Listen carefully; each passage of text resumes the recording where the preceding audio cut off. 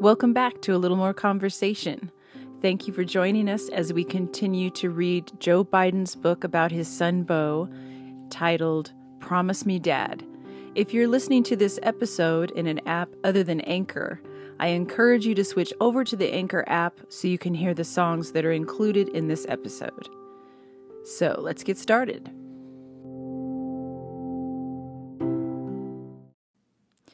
Chapter 2. Have a Purpose. When Beau first saw the scans that showed a lesion on his brain in the summer of 2013, part of his reaction was relief. He finally had an explanation for what had been happening to him. Beau had awakened one morning 3 years earlier, unable to speak, and paralyzed on the right side of his body. He was rushed to the hospital, where the initial scan showed a clot in his brain. But the classic stroke symptoms lifted just a few hours after he got to the emergency room, while the doctors were still deciding how best to treat him. "Dad, look!" He called to me from a gurney in an examining room and moved his right arm and leg up and down. It seemed to me like a miracle. My White House physician, Kevin O'Connor, thought Beau had probably suffered something called Todd's paralysis, which is a common after effect of brain seizures.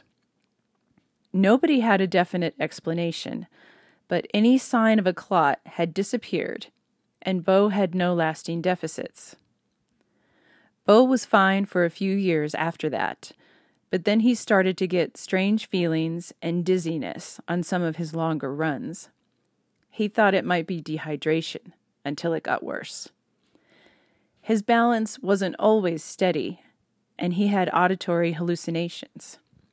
On some runs, the sound of a jet engine bearing down on him was so real and so present, I found out later, that he would sometimes find himself ducking down by the side of the road. He had started to wonder if these were panic attacks or PTSD from his tour in Iraq, or if he was just losing his marbles. So disconcerting as it was, the outline of a large mass on the left side of his brain did at least reassure him that he was not going crazy. They saw the tumor on a scan in Chicago after Beau had another stroke-like episode while on vacation with Hunt and their families. We got Beau back to Thomas Jefferson University Hospital in Philadelphia, where the doctors already knew him and where Ashley's husband, Howard, was affiliated as a head and neck surgeon. The neurologist at Jefferson did a battery of tests and scans before presenting us a range of possible diagnoses, from a benign growth to lymphoma, which was likely curable, to glioblastoma, which was likely not. When the doctors at Jefferson suggested that we should prepare for the worst, just in case, Beau's first reaction was anger. God damn it. Then we all got to work. Howard and Kevin O'Connor, whom we all called Doc, got on the phone with experts to get advice about where the best place for treatment was, whatever the diagnosis. Doc was Army like Beau, a Delta Force doctor who had been in serious combat. He was almost always calm under pressure. But even he was a bit shaken by the possibility of glioblastoma. When Jill asked him about the best place to go for a glioblastoma, he blurted out without thinking, because he would not allow himself to believe it could be the worst. "If it's the monster, it doesn't matter where we go." Jill burst into tears. Doc was good with Beau, who was still trying to get his bearings in those first few days. Real fear was starting to creep in. Sometimes Beau would grab him when everybody else was out of earshot to get his honest assessment. "Whatever it is, this is bad," he told Beau. "But we're going to find out what it is, and once we find out what it is, we will have a plan." "Promise?" Beau asked. "Promise. You're good. People do survive this, and all the people who do survive this look like you. They're young. They're fit. They're healthy. We will have a plan." "Thanks, Doc," Beau said. "You know I love the Army." By the time we got Beau down to MD Anderson Cancer Center in Houston just a few days later, all the diagnosticians were leaning toward glioblastoma, but they couldn't be sure. It was hard to fathom, looking at Beau, tan and handsome and fit, with an uncharacteristic week's growth of beard, that there could be anything seriously wrong with him. He looked to me to be as healthy and vibrant as he always had, from the time he was a little boy. He could have gone out and run 10 miles that day, and he seemed to be firing on all cylinders. The anesthesiologist at Anderson set aside an hour to explain the very complicated and risky surgery he was going to have the next day to remove the tumor and determine if it truly was glioblastoma. Beau waved him off after 20 minutes. "I got it," he said. "Let's get going on this thing." We found a big neighborhood Italian restaurant in Houston that night, and nobody there would have guessed we were facing a crisis. We ate and had some laughs and projected hope. We were all together. Beau and Hallie, Jill and I, Hunt and Kathleen, Ashley and Howard. Beau was not kidding himself about the enormity of his situation. The newest scan at MD Anderson showed a big gray mass in his left temporal lobe, which meant it was likely threaded through areas in the brain that controlled his speech, cognition, and movement. And yet Beau seemed concerned less about himself and his prognosis than about everybody else in the family. He was worried about his wife and his children, his brother and his sister, his mom, and even about me. When they wheeled him into the brain suite for the long and arduous surgery, Howard and Doc were with him. Beau grabbed Doc's hand on the way in. "Doc," he said, "promise you're going to take care of Pop." "You're going to be around to take care of your dad, Beau. Seriously, Doc, no matter what happens, take care of Pop. For real. Promise me. For real." While Beau was getting settled into the operating room, the rest of us were escorted to the conference room the hospital's patient affairs staff had kindly set aside for us. There was enough room for the Secret Service detail, and I had a secure telephone line. The Anderson team was working hard to preserve our privacy, which we greatly desired, but the passage to our waiting room added a touch of the surreal. We walked through a maze of hallways, everyone muted, beige, and seemingly endless. The panels of lights overhead were a sharp fluorescent white. I think the entire family was feeling like we were in a place we had never been, either physically or intellectually. There was a lot of information coming at us, and fast.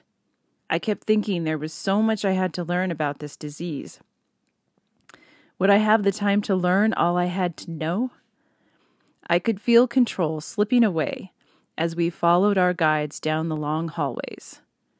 There were no windows, no way to sight a horizon, no way to orient to any foreseeable future. Nobody said a word. We finally got to the conference room and sat down for the long wait ahead of us. We had been drawn to MD Anderson by the reputation of Dr. Raymond Sawaya, a neurosurgeon who was regarded as among the best in the world at a procedure called awake craniotomy.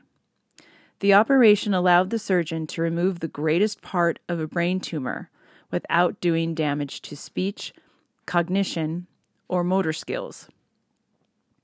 The patient was actually conscious through most of the surgery, naming simple objects drawn on flashcards, or in casual conversation with the anesthesiologist, while Dr. Sawaya probed the outlines of the tumor with tiny electrodes. If Beau suddenly couldn't identify a picture of an elephant or a car, felt a loss of strength, or couldn't talk at all, Sawaya knew he could not cut in that spot without doing serious damage. Beau had to be strong enough to endure hours of this very disconcerting procedure. Dr. Sawaya and his anesthesiologist had allowed Howard and Doc O'Connor into the operating room so they could help to calm Beau.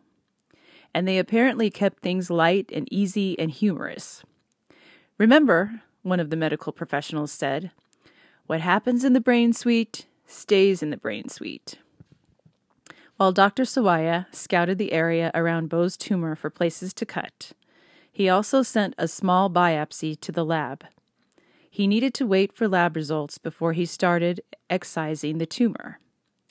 If the cancer turned out to be lymphoma, Sawaya could be more conservative. Lymphoma would melt away under radiation and chemotherapy, whereas a glioblastoma would be almost entirely unaffected by even high doses. So if the lab results confirmed glioblastoma, he would work hard to remove as much as he possibly could. Sawaya had more than 70 long-term survivors among the patients he had treated in the previous 30 years, and what separated these survivors from the rest was the amount of tumor removed in the initial surgery. When Dr. Sawaya got 98% or more of the tumor, there was a much better chance for the patient to beat the odds. Anything less made a difficult battle that much harder. We were all drained and mostly silent when Dr. Sawaya came into our private waiting room sometime after 1 o'clock that afternoon, more than 7 hours after Beau reported to the OR. The surgeon was a tall and elegant man with a slight soft accent from his early life in Syria and Lebanon. His presence and his demeanor were always confident and comforting, and he was obviously pleased with how the surgery had gone. Dr. Sawaya had removed a tumor slightly larger than a golf ball, he explained, and Beau had come through it without a single complication. Except for the scar on the left side of his head, he would be as he was before. His speech, his cognition, and his motor skills were unharmed. But the news was not all good. The tumor was slightly diffuse, and Sawaya had not been able to get all of it. He had detected some microscopic cancer cells right against the wall of an artery, and he knew if he tried to cut them out, Beau would have been left with serious and irreversible damage. Then the news got worse, much worse. The lab results, Dr. Sawaya explained, confirmed the medical team's expectations. Beau's tumor was definitely a glioblastoma. Stage 4. I was at the back of the room, toward the corner, when Sawaya delivered the news, and I was glad no one in the family was looking at me. I put my head down and stared at the floor. I felt like I had been knocked down. I reached for my rosary and asked God to give me the strength to handle this. Beau was awake and alert later that afternoon and eating solid food that night. The next morning he was out of bed, walking around, and already anxious to get home. But there was a lot to absorb and a lot of decisions still to make. We were now in the hands of M.D. Anderson's preeminent neuro-oncologist, Dr. W.K. Alfred Jung, who would be overseeing Beau's treatment. Dr. Jung had grown up in Hong Kong, but had come to study medicine in the U.S. He had lost his mother and 2 siblings to cancer, and he himself a cancer survivor, which meant he was a true and committed warrior against this disease, and somebody who understood what it was like to be in our shoes. Dr. Jung had all the new pathology reports in hand. Genetic tests on the mass showed that Beau had the worst of the worst. He lacked a key mutation that slowed the growth of the tumor, but had 2 separate mutations that accelerated it. Jung was gentle, but he was honest and straightforward with Beau. We're going to be laying out an aggressive treatment plan, and I think you can handle it," he said. "You're young and you're healthy. We know those are good prognostic factors, but you're going to be in for a tough fight, Beau. You have a long battle in front of you." Beau did not ask Dr. Jung for a judgment as to how much time he might have. Nobody in the family asked either. We had all looked up the standard prognosis for glioblastoma by then. The tumor usually recurred within 6 or 7 months of surgery, and the median lifespan after the initial diagnosis was 12 to 14 months. Maybe 2 in 100 get to long-term tumor-free remission. But that means some people do beat it, we told ourselves. So why not Beau? We also knew there were extraordinary advances being made in treating glioblastomas, and we knew that Dr. Jung and the team at MD Anderson were on the cutting edge of experimental treatments. I was sure I would have access to the other best minds in the field. Experience had taught me that a vice president was likely to be able to convince almost any doctor or medical researcher in the country to take his call, and I was not going to be shy about asking for help and advice. Beau also had a stalwart support system. Hallie was a rock. She would keep their life on track, make sure their children were well and safe. I knew she would have her hand on Beau's back and put high hopes in his ear. Jill would keep a mother's vigilant eye trained on Beau. If something made him uncomfortable or caused him pain, she would know before he said a word and do whatever she had to do to make it better. Ashley would be there at his side during his treatments in Philadelphia and offered the unconditional love and adoration of a little sister. Hunt was Beau's secret weapon. His mission his whole life had been to protect his brother, and that's what he'd do, whatever it took. And Beau knew Hunt would be there whenever he needed him. That didn't even need to be said. They'd always been there for each other from the time they were little boys, and nothing had changed. It was just more intense now. "You know I'd trade places with you if I could, Beau," Hunt had told his brother the day of the surgery, and we all know he meant that, literally. Hunt would be the last person in the room to help Beau make the hard decisions about which promising but unproven new treatment might be worth the risk. And he would be the one person in whom Beau could confide anything. While Beau was telling me and everybody else in the world he was fine, all good, I'm all good, he could tell Hunt the absolute truth about his very real fears. More important than that, we were all following Beau's lead, taking our cues from him. And Beau was determined to make the fight, odds be damned. "Don't let anybody tell me what the percentages are," he told Hunt and me. "Okay? I'm going to beat this, goddammit. We're going to beat this. I don't want to hear anything about percentages." As we were preparing to leave the hospital, just 2 days after the surgery, Dr. Sawaya swung by Beau's room to wish him luck. Beau gave him a hug, and Dr. Sawaya returned the embrace.